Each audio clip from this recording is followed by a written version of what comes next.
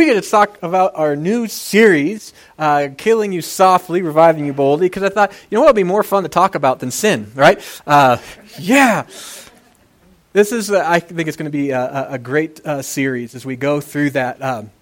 Now, as we talk about sin, just to let you know, no, we're not. We talk about the 7 deadly sins. No, we're not talking about going back into Catholicism and believing that if we die committing these sins, that there's no forgiveness. We don't make a differentiation between the deadly sins and the vernal sins, the ones that are, only a minor offense to God. I think all sins are pretty much awful and deadly. But these are particular sins that the church has recognized for years that are insidious and destructive. And they cause all kinds of pain in our lives, in our world. Oftentimes, we don't even know that these are the cause of them. So that's why we want to talk about them. But not just show them what these sins are, but the cure. Now, how Christ has overcome. There's an amazing amount of hope that we have in Scripture that talks about what God has done and how He overcomes these. It's just amazing things. So I'm excited to get there. Today we're going to talk about pride, and so our memory verse comes from Proverbs 16:18, and it's a good one. It says, "Pride goes before destruction, a haughty spirit before a fall." This is definitely a different kind of a look at pride. In fact, oftentimes in our lives, that pride is typically seen as a good thing in this world. And so we're going to talk about how do we address pride, why is it bad, and then we're going to talk about some of the ways that God helps us overcome it in the pattern that we have. Now, as we go into this series, one of the things I want to warn us against, anytime that we go into the Bible and we look at something like sin, there's this tendency for us to look at other people and to see that sin on them, right? And the Bible there's a condition called plank eye that Jesus talks about. And it says, you have a speck in your brother's eye and you're walking around with a big old board sticking out of your own. That's kind of silly. This whole series is an introspective one. If you're nudging the person next to you and you're like, this is for you, you missed it. Right? Let the Holy Spirit be inside of you, nudging you in the areas where you need to listen and to hear. Okay? Let's be aware of that first. That God He cares enough for you to help you. And that's why He's given you His Holy Spirit. So let's listen to the way that God has for us and realize that there's also going to be, when we talk about sin, there's this uncomfortable portion whenever we realize that we've strayed from the path or something like this. There's this feeling that we get, and it feels like conviction, right? This another way, when you are convicted of a crime, you are guilty, right? And so we sense that this you might sense as we go through these, a sense of guilt, right? Guilt is like that little alarm on your car that tells you need to buy gas. Okay, when that thing comes on, it tells you something's wrong, right? You need to make a change. You got to do something, or else bad things will happen. Okay, when you ignore that little gas gauge on your car and you just keep on driving, then you have problems, right? And so we don't get mad when the gas gauge comes on at the light. We might get mad that we have to do something, but don't get mad at the light. The idea is it empowers you to make a better choice. So if we go through this process and you're sensing guilt, it doesn't mean that God hates you or anything else. It means that there's Scripture and the Holy Spirit cares for you enough that says the way that we're living right now is leading to destruction, and there's a better way. So there's another feeling that some people get, and it's this one is not from God, and it's called shame. When sometimes we feel convicted by something, the Holy Spirit allows us to feel like, oh man, I need to make a change. And all of a sudden, the enemy comes into our life and says, that's right, and you'll never be better, and there's no good for you, and God hates you, right? Shame. I've got to hide this. God doesn't work like that. All right, the Word of God, it actually comes in. It's like a spotlight. It shows us in the areas that says where's wrong in our lives so that we can straighten them out. Realize this, whenever we are guilty, God is always there to forgive and to give us help. That's what the Holy Spirit does. But we have to bring those things when we feel guilt, not hide them in shame and say, oh, I got to pretend I'm not this way. No, when we start to feel guilt, instead of going to shame, what we need to do is go to repentance, and that takes courage, and I know it does. Trust me, I've been studying these passages for months now, and God has been giving me a lot of opportunity to see a lot of the ways that I've fallen short. And I know there's this tendency where we say, I want to pretend that I'm perfect, but get this is wonderful. God knows you're not perfect, and He still chose you. He knows exactly who you are. He already knows that you struggle with these things, and He still loves you. He already chose you. If we open the Word and it shows us something wrong in our life, the only reason that God is allowing that to happen is so that we can turn to Him, and He will cure you. And it's the most cool thing ever. It's amazing how He'll start changing from the inside out. So as we start with this, let's begin with realizing that there's going to be some feelings that you may get. That's normal. That's okay. It's what we do with them. Don't take any conviction and put it into that shame basket. right? God loves you. He already knows you. He's called you to great things. Instead, let's go the other way and let's turn that guilt and say, God, okay, I have fallen short. I need you, and He will take you, and He will forgive, and He'll do amazing things. So let's go with that. All right. So let's talk about pride.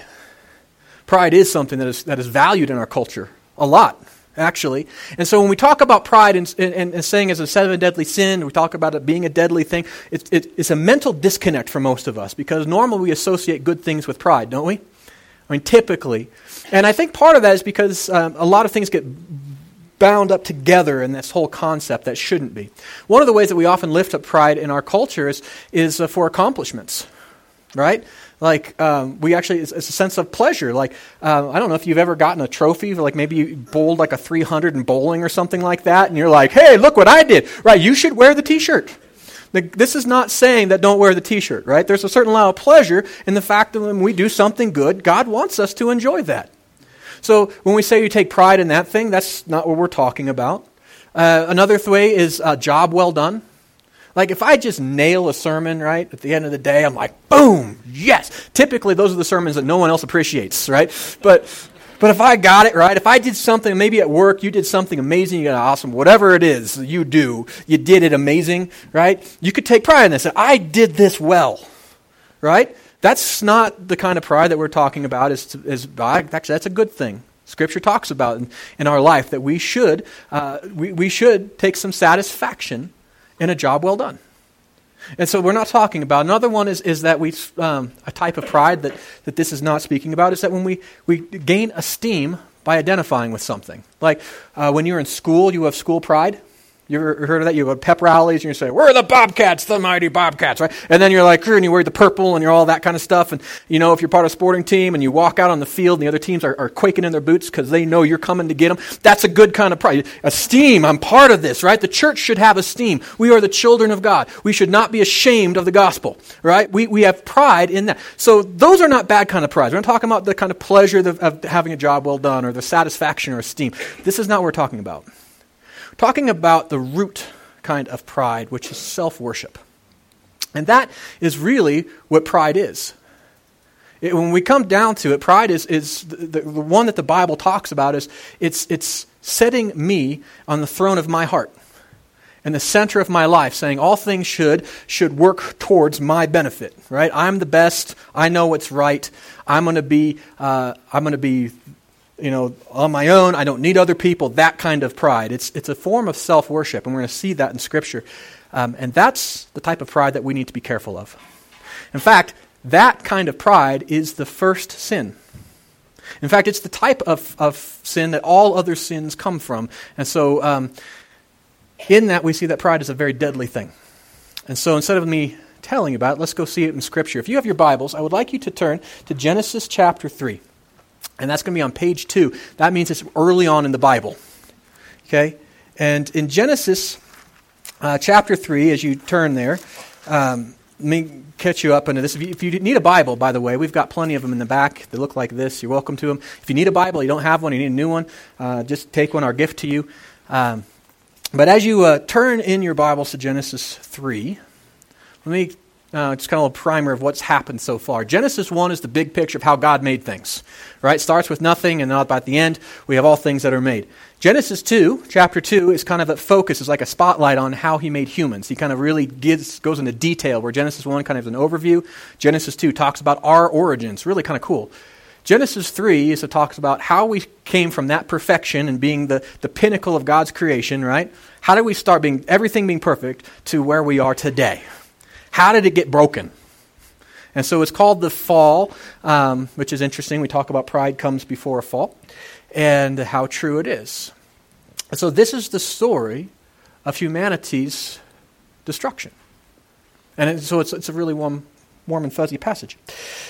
So hopefully you're there by now. Let's talk about, I'm going to read it for you. You can see what happened. It says, now, starting in verse 1, the serpent was more crafty than any of the wild animals the Lord God had made. And he said to the woman, did God really say you must not eat from any tree in the garden? And the woman said to the serpent, well, we may eat fruit from the trees in the garden, but God did say you must not eat from the tree in the middle of the garden, You must not even touch it, or you will die." "You will not certainly die," the serpent said to the woman, "for God knows that when you eat it from it, your eyes will be opened, and you will be like God, knowing good and evil." And when the woman saw that the fruit of the tree was good for food and pleasing for the eye and also desirable for gaining wisdom, she took some and ate it. She also gave some to her husband who was with her, and he ate it. Then the eyes of both of them were opened, and they realized that they were naked, so they sewed fig leaves together and made coverings for themselves. And thus the destruction began. The poison was taken.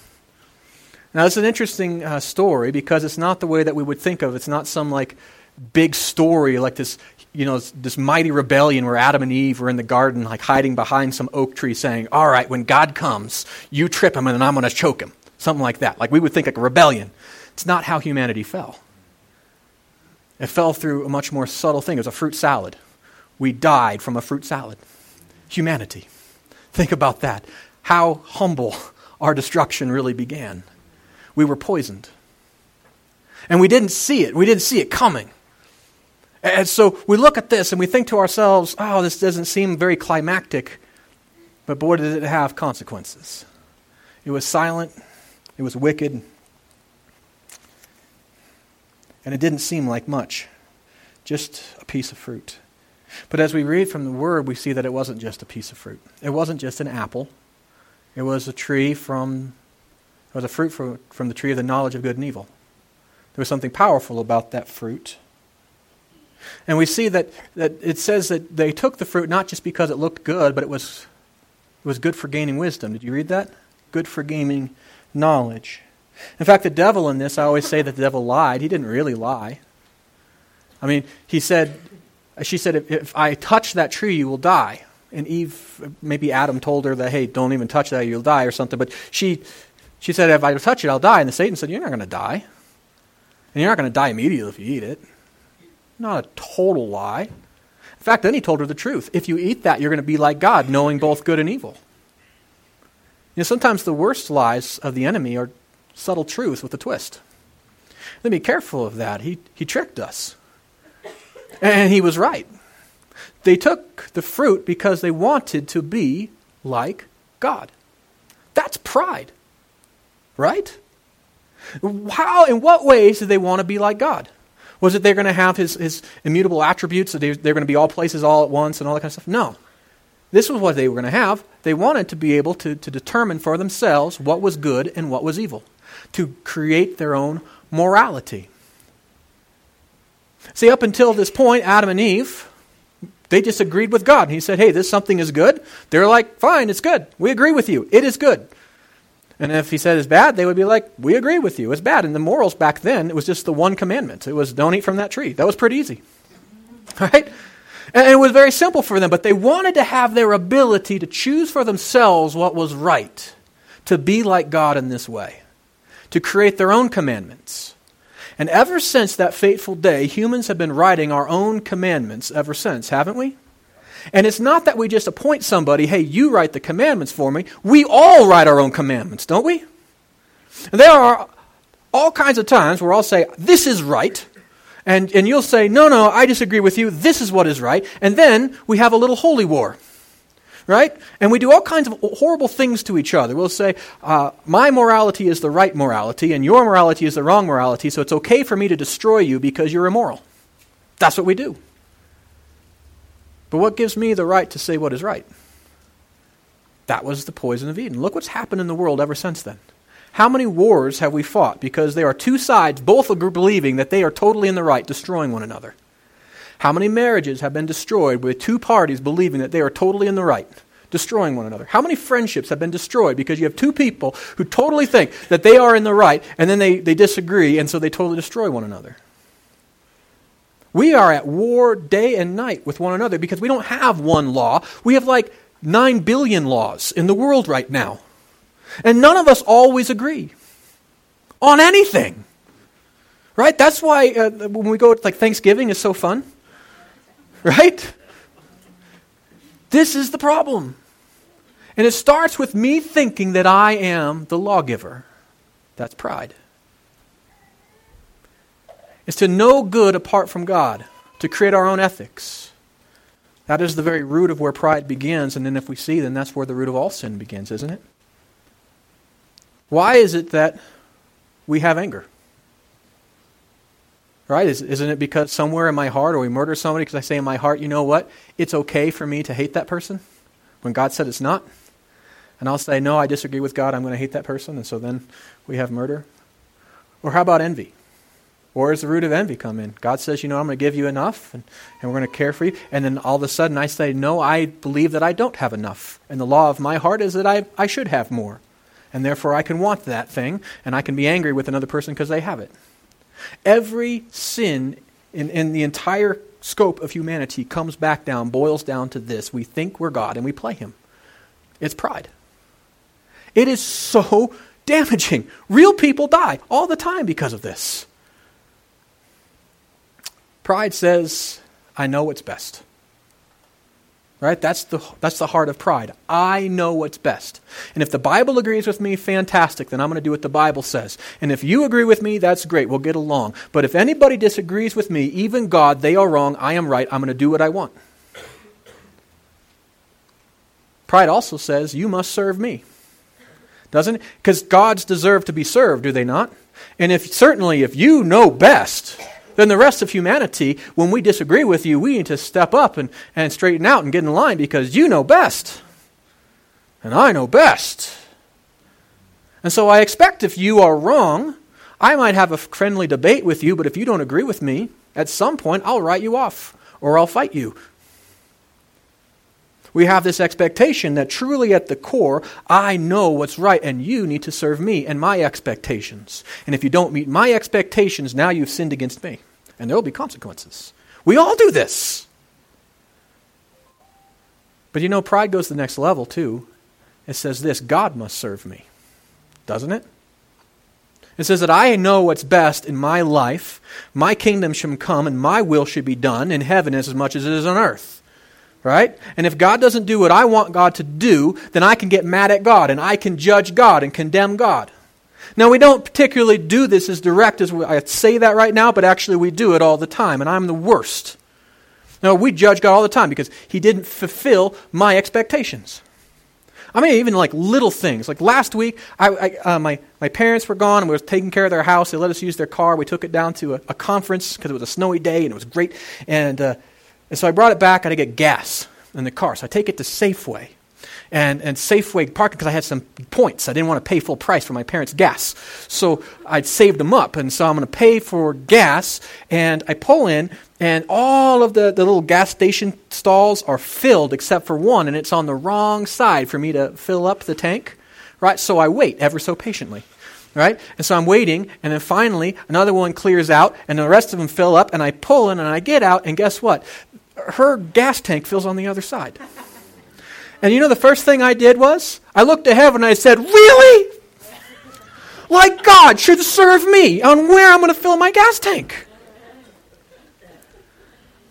It's amazing how often we do this. But I've seen brothers and sisters in Christ walk away from the faith, abandon it entirely because life didn't go the way that they thought it should. And they've said, God is just mean and he's awful and he doesn't care and he's not serving me and I've prayed and I've told him what to do and he's not doing it. So I'm leaving him. And they do. And oftentimes they don't even just leave God, but they try to take other people with them. We judge and condemn God all the time. And I think none of us really think about it when we do that, but I tell you because I was preaching this that when I was really, all of a sudden, there was that conviction, and I was like, oh. It's like, you know what?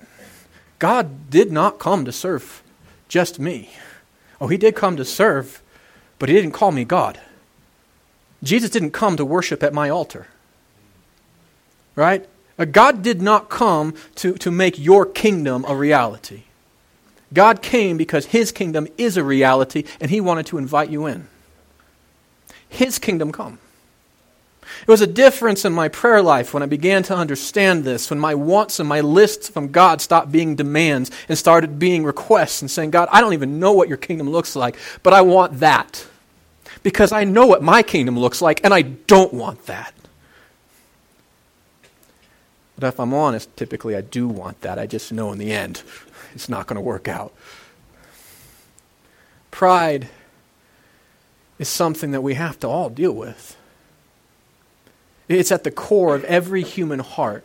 Amongst any of these 7 deadly sins, this is the one that all of us have taken that poison. All of us struggle with this.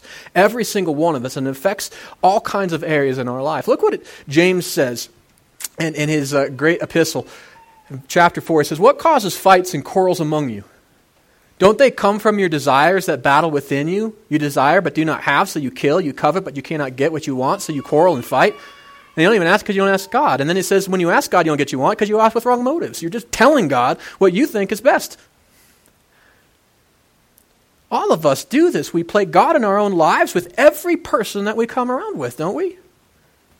When I meet somebody, I have something that I want to get from them, right? I have expectations from them. I have my way that I want things to be done. And if things aren't done that way, quarrels, fights, rage. Isn't that way with you?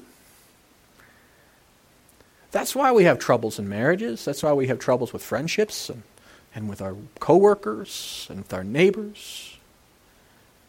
But you know what Christianity shows us? It's not really our dominion that we're supposed to be fighting for. There's a different way. Pride is so difficult because it's so insidious. It's in all of our lives and we don't even see it. It just comes so natural. It's like breathing air, isn't it? I just expect people to serve me. And they just expect me to want to just lay down all of my desires to serve them. It's just part of who we are. But it leads to destruction. Remember that passage? I hope so, because it's our memory verse. It says, "Pride goes before destruction, and a haughty spirit before a fall." Pride leads to destruction. We have to really begin to own this. The Bible is not kidding. This idea that God should worship me, that people should worship me, that it should be my way or no way. That whole idea that I'm at the center and I know what's best and that you serve me and God serves me, that whole thing, that leads to destruction. I don't think we can know that, but oftentimes we don't believe it. But the evidence bears the opposite. Intellectually, when we choose pride, when I say I know what's right, and if you disagree with me, you're wrong, that Bible says that lacks wisdom, doesn't it? Have any of us ever been born knowing how to do all of this perfect? No. No, you have not. Proof? Have you ever seen a toddler? Right? Can you imagine if there was a toddler who said to their parents, "I know what's right. I know what's best. Right? I don't need to listen to you. You tell me not to put my hand on that stove, but I'm going to do it anyway because I know what's best." Right? You just keep me from fun. Right? How long would that kid live? Right? I think my son, I saved his life thousands of times a day for like the first 10 years. Right? Like all the time. And he was a good kid. But he was like, "Hey, I think I want to climb up on this staircase and then see if I can bounce off the stairs. That sounds fun." Or like, "Oh, what are these things that look so delicious?" You're like, "That's rat poison. Don't do," right? All the time. All the time. Just over and over and over. We are no different. Right? Kids need parents and we need a Heavenly Father. We don't know what's best for us. I think we have to at least admit that. And just because we're more sophisticated in how we say it, because we have a couple decades behind our belt, doesn't mean that we really know what's best for us. The book of wisdom, Proverbs, starts out with this. It says that the fear of the Lord is the beginning of wisdom. It starts with this, and we recognize that we don't know it all, and we trust that God does. That's where wisdom begins. That itself is not just wisdom. It's the very first step into wisdom. When I say, I don't know, I think I know, I pretend I know, I have some really strong convictions about knowing, but God knows. And so when I disagree with God, I'm going to say that maybe He knows better than me. Now, wouldn't you all agree that God knows better than Aaron Dorman? Yeah, it's easy to say that, isn't it? Because you know me. Right? Well, is it fair enough also to say that God knows better than you? Yeah. It's where it begins. Intellectually, we face destruction when we start with pride. If we ever want to gain wisdom, we have to start with the fact that God knows best. We need to choose a different way. Pride will kill us intellectually. Emotionally, it's the same way. Think about broken relationships that happen. Pride says, it's about me. This relationship's about me. It's about me getting something out of this, and if I'm not getting what I think that I should get out of this, then all of a sudden there's going to be wrath, right? That you need to serve me, and if we disagree, then you better agree with me, right? You have to change your way. It's my way, my kingdom. How many relationships are destroyed because of this? Because you have two people with two different kingdoms who have two different sets of priorities, and no one agrees, and so they just go to war. Emotionally, we have all kinds of broken relationships. Certainly in marriage, because it's a pretty incubator. Between parents and kids.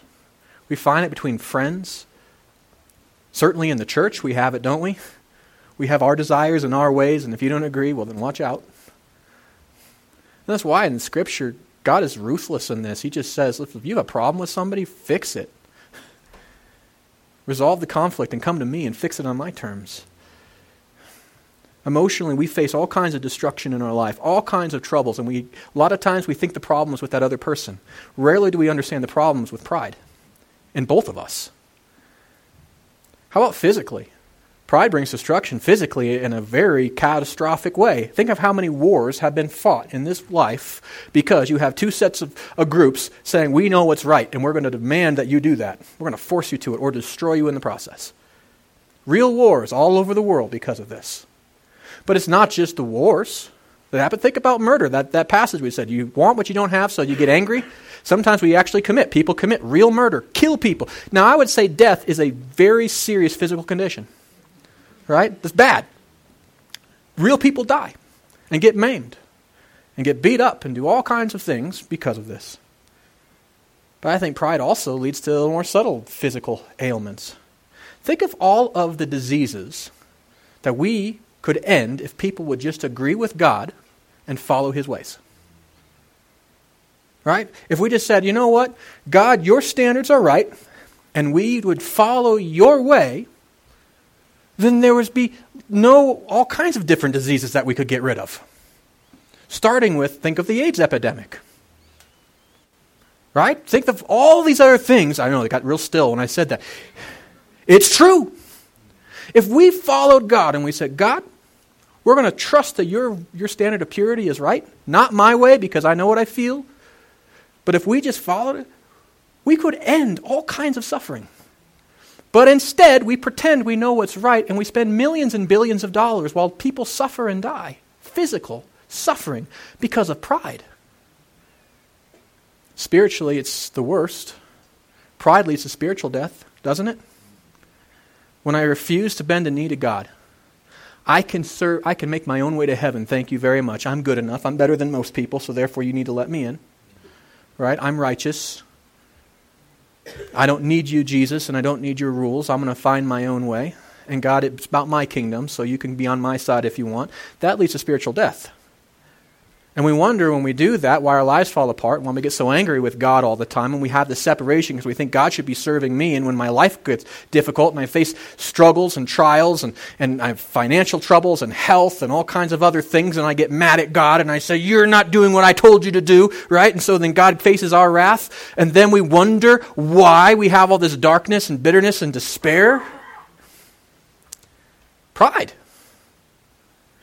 It's not about us. That's the most beautiful thing. God did not come to sign up for my religion. I love that.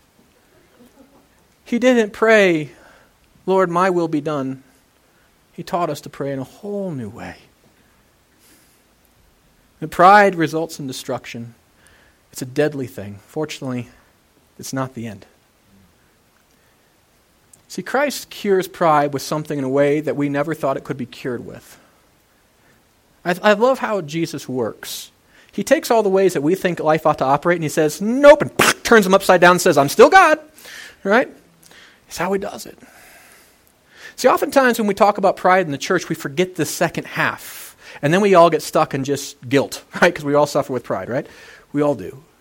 In fact, sometimes we get stuck so much in pride, we say, I'm the most prideful of all people, right? And then we do that with one another, and we fight for that, right? We are so broken, but God cures us. And the way he cures us is an entirely different way than you're ever going to find in any pop literature book, right?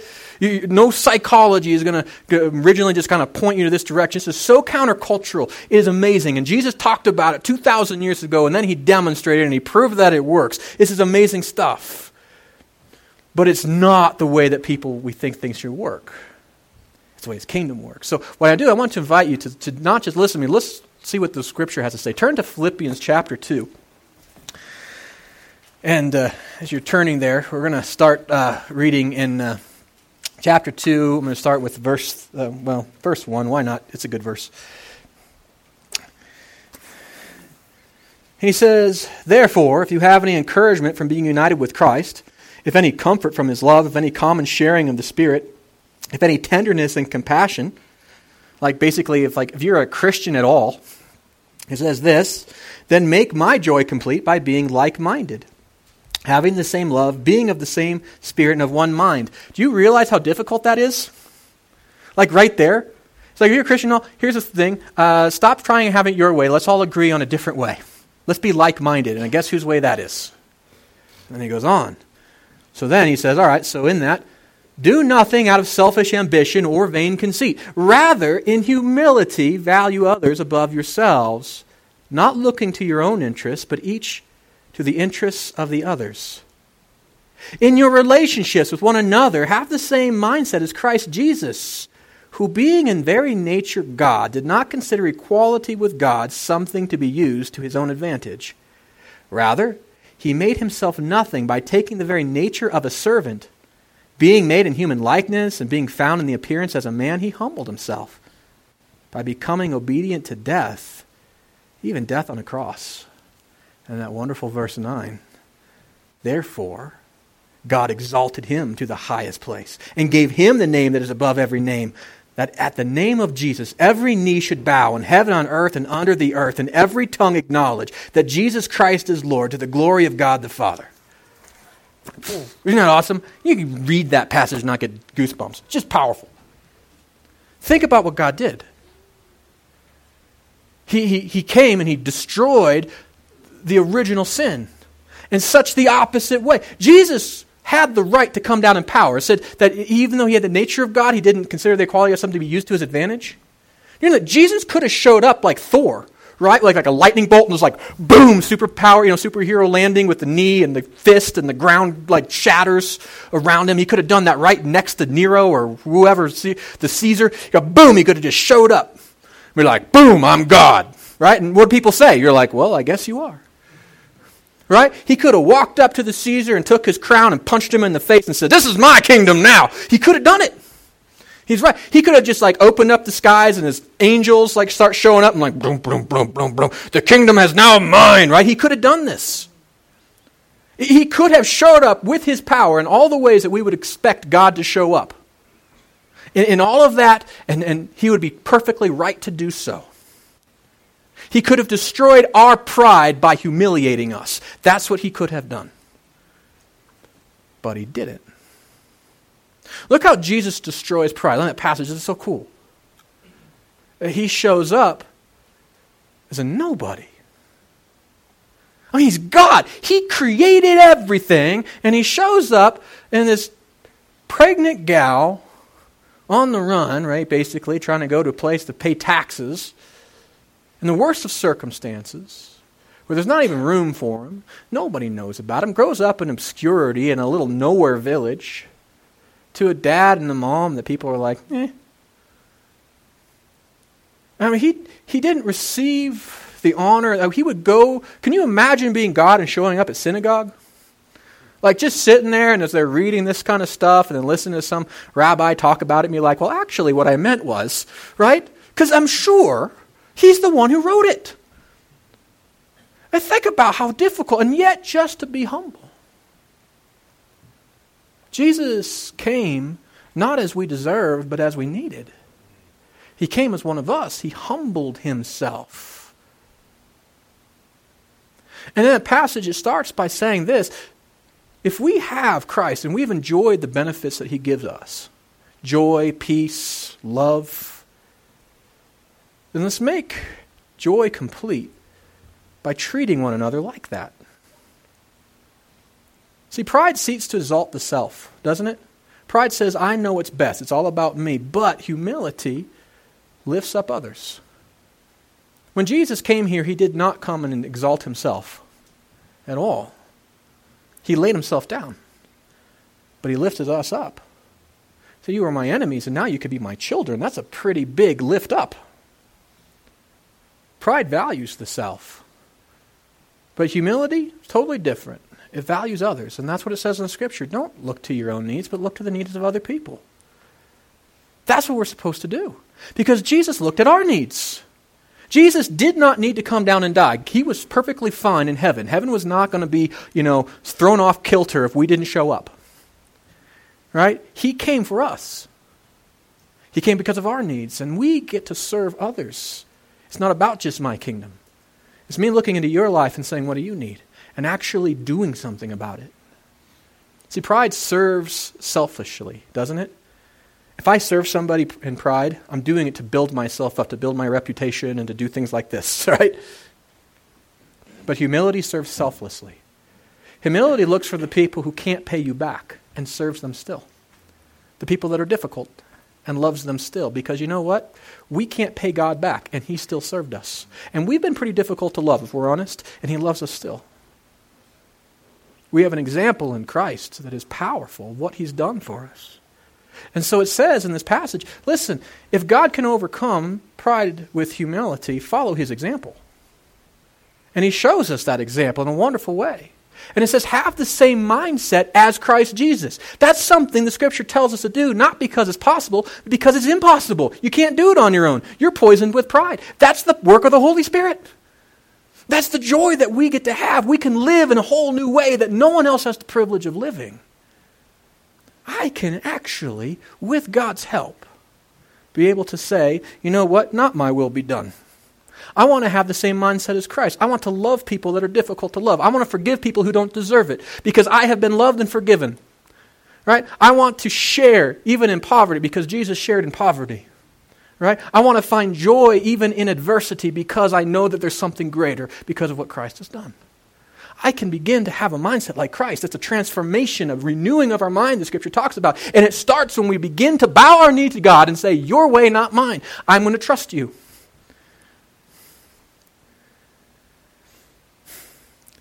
One thing I love about theology is it gives you into some really interesting areas when you begin thinking about it. And I was thinking about this passage for about a month. And thinking about God and the very nature of Christ and that he is perfect, right? Like he's always perfect. And I read some things, different stories and stuff like that from early church fathers and things like this who also wrestled with this. And the idea that Jesus is 100% perfect, which means that the way that he revealed himself to us was 100% perfect. He lived a perfect life, a sinless life. He demonstrates things for us. Well, the characters, the nature of Jesus that he shows us is the right way of living.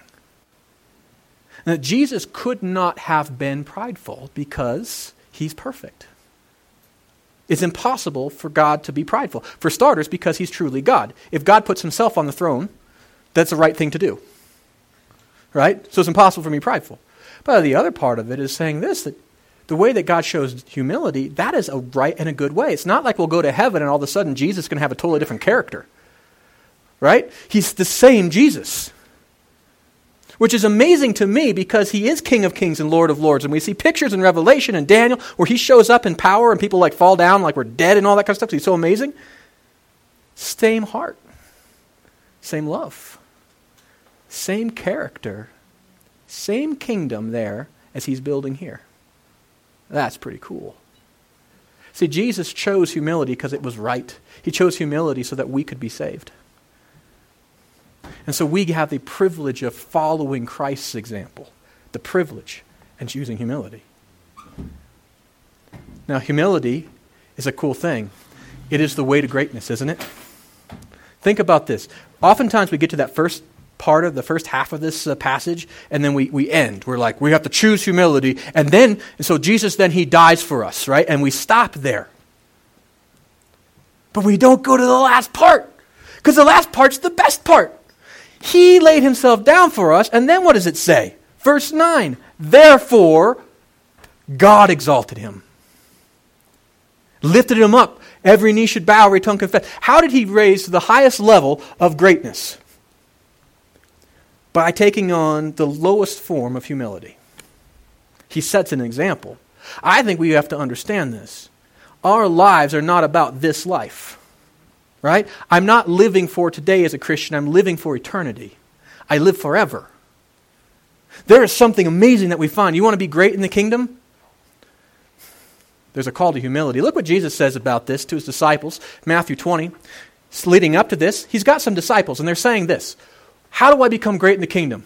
Because they have Jesus. Say, hey, boss, we want to be like number one, number two, and vice president. We want to be big and powerful. How do we do it? Right? And Jesus says, all right, look at the leaders of this world. Right? When they have authority, what do? They lord it over people and tell them what to do and to fit into their agenda. Not so with you, he says. Whoever wants to become great amongst you must be your servant, and whoever wants to be first must be your slave. Just as the Son of Man did not come to be served, but to serve and to give his life as a ransom for many. He tells us how to do it. He shows us how to do it. He says, listen, humility is the way to greatness. We find it all the way through the Bible. It's an amazing thing. When we lay ourselves down, great things are waiting. And here's the difference. A lot of times we say, in all these books that you'll read that tells you how to do self-help and all this, they'll say, don't lay yourself down, you'll be railroaded. Right? You'll be taken advantage of. You'll have things taken from you and you won't have the things that you think that you want and your dreams will go away and somebody else will get them. They'll tell you this. And why? Because that actually happens. In this life, there will be a cost to following Jesus. I want to be very crystal clear in that. Jesus was too. He said, count the cost. This is not the ticket for an easy ride. He said, it's a narrow gate and it's hard. There is going to be a cost of faithfulness. There are going to be happinesses in this life that you will not be able to experience because you were faithful. That's what it says. You're going to face hardship because you were righteous. When you follow God's ways, it's not always for your immediate benefit. There are pleasures that you will forego. You're going to have to die to those. There are going to be goals and dreams in your life that you're going to have to put on the altar and say, God, not my dreams, but yours. And wasn't it Jesus who the night before he was crucified was in the garden with blood coming down as sweat and through tears saying, God, if there's any other way, but you know what? Not my way, but yours be done. In our life, we have to be willing to do that. And not Jesus' way led him to a brutal execution. Realize this, the church does not exist to make your life easy. God did not come to make your life easy. You will go through trouble. You will. And it doesn't mean he doesn't like you. It means it's not your kingdom. And he's going to ask you to sacrifice things that you desperately and dearly think that you want and deserve. You have to die to yourself. You have to die because it is the cure to pride. You have to say, not my way, God, yours. It's not an easy task. That's why we need one another, encourage it. But I'll tell you this, that is not the whole story. Because when I lay myself down, when I face that death, I find that I've been living for the wrong things anyway. When I humble myself, there is a greatness that God builds into me in my life. He frees me from the poison of pride, and he makes me great.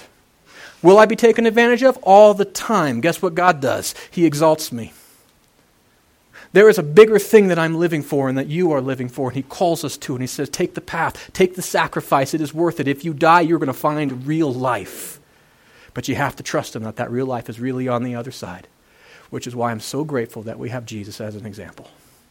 He didn't just say, trust me, I rose again. He showed up for 40 days and said, I'll eat with you because ghosts can't eat, right? He did all kinds of amazing things. We know that it works. Find greatness. Greatness does not come through pride, but through humility. And he calls us through it. James says, humble yourselves before the Lord, and he will lift you up. How true. We know it because it's in the Bible, but I think oftentimes we don't know it. Do we? Believe it. Live it. That's the life he calls us to. Lay yourself down. Live through the difficult things. Endure the storm, knowing he's God in the midst of it, and he will raise you up. At his time, when he's done doing the great things he's causing to happen in this world through you, he will raise you up because he's a loving and a great Father. He didn't come to make your life miserable. He came that you would have life and have it more abundantly. So follow him. Trust him. Humble yourselves before God. He'll lift you up. There's that greatness principle, right? We find through Scripture. You want to be great, serve greatly? That's the challenge. If we want to be followers of Christ, we need to follow Christ. We need to sacrifice ourselves for the kingdom of God, knowing that the kingdom of God has room in it for us. It's a resurrected and a new life and a whole better way of living. Follow Christ. So as we bring this message to the close, this first one, what do we learn when we talk about pride? This horrible, deadly sin. It leads to destruction. It leads to destruction. We need to tell ourselves that over and over. We need to remind each other of that all the time because it is so deeply ingrained. That poison needs to be rooted out. But get this, that humility leads to greatness. Greatness in kingdom, greatness in life, greatness in hope, greatness in purpose. Humility is where it's at. So together we need to choose humility. All right, so then how do we apply this? I know it's a difficult thing. I've got some ideas. Take out your connection card on the back side. I have some ideas, some next steps for us. I'll tell you, there's a great joy in these things. If we look on the back side there, it says, this week I commit to. The first thing I'm going to challenge us, for you to memorize is this, Psalm 16:18. Pride comes before a fall. We need to know that. Tattoo it on your heart, right? Remember this, because we are prideful all the time. And it's not just me thinking I'm the best, it's me thinking it's my way is the best. Allow God's word to become part of your very spiritual DNA. Spend time with it this week. Or how about this? Why don't you read the book of Ruth? Why Ruth? There are a lot of stories in Scripture that talks about humility leading to greatness because it's a principle we see in Scripture. This is how it works. But one of my favorites is the book of Ruth. Here's a woman of amazing faith. Here's somebody that's worthy of following is Ruth. She is phenomenal.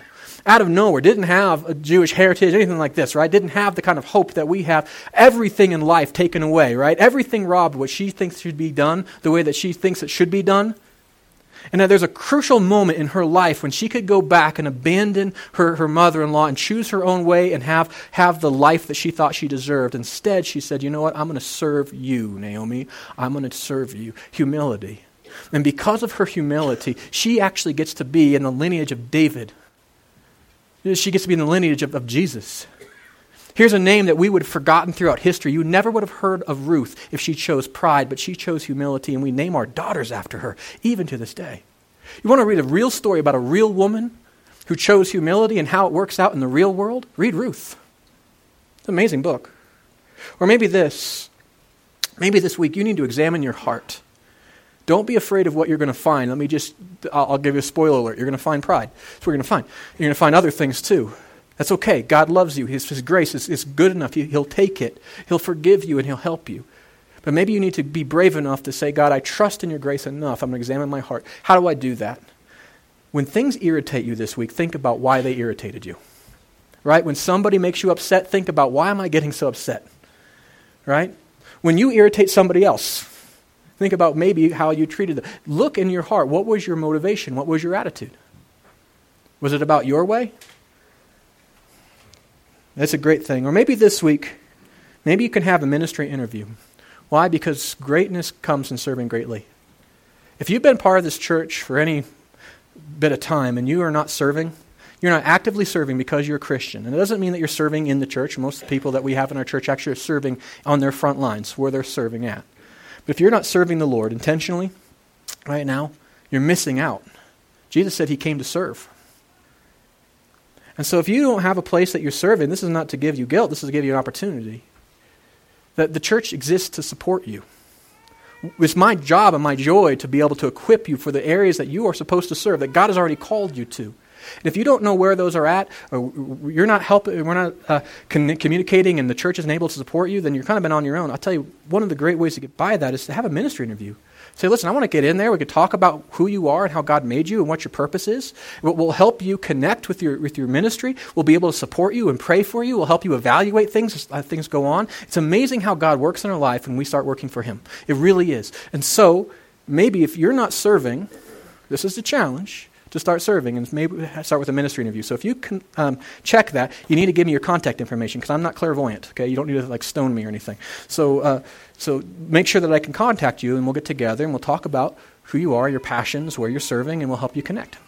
All right, maybe there's something else that you need to commit to. Maybe this morning you're here, and you've never accepted Jesus as your Lord and Savior. The challenge for you, the next step for you is a step of life. You need to stop pride. You are not your own God, and you're not going to be your own Savior. There is a God who loves you. There's a Savior who will save you fully. And it's not an easy path, but it's a great path, and it leads to life. And if that's you and you need to make those steps, what I want you to do on the back here says, I'd like more information starting a relationship with Jesus. And give me your contact information. Because I want to talk to you. I'm sure you have questions. We want to make sure that you understand what this is. And when you're ready to take steps of faith, we'll help you take those steps of faith as a church and a family, and you will have tons of support. But don't let anything stop you from making that commitment if that's what you need to make. If you have a prayer request, please let us know. One of the ways I love to serve you is praying for you. In a minute, we're going to take our offering. As we take our offering, please take these connection cards, put them in the offering basket, and let's just pray for all of those right now when we end. Heavenly Father, thank you for you and your love and your kindness and your goodness and your mercy. Father, that says, I love that song where we just sang that you know the hearts of men and still you let us live. How true. You are so good. Let us be good, Father. From the inside out, Father, help us to lay down our pride. These silly notions that we know what's right and we know what's best. Father, give us the clarity of thinking to recognize that you do know what's best and you do know what's right, so we can trust you. Father, lead us through all the battles of life and the storms that will come. Let us trust you as a church. Father, for these commitments that have been made today, help us to keep those, not as a way of building a sense of self-entitlement or anything like this or pride, but Father, help us to keep these in a way that we get to lay our lives down for you and see your kingdom come in us and your will be done in our lives. Father, that's our prayer. I also pray for our tithes and our offerings that are being made right now. Father, maybe you use these for your glory, that your kingdom would be built. Father, give our pastors, our finance team, our staff wisdom to know to invest these funds in your kingdom according to your priorities for your glory. Lord, we pray all of these things in the wonderful name of our Savior Jesus. Amen.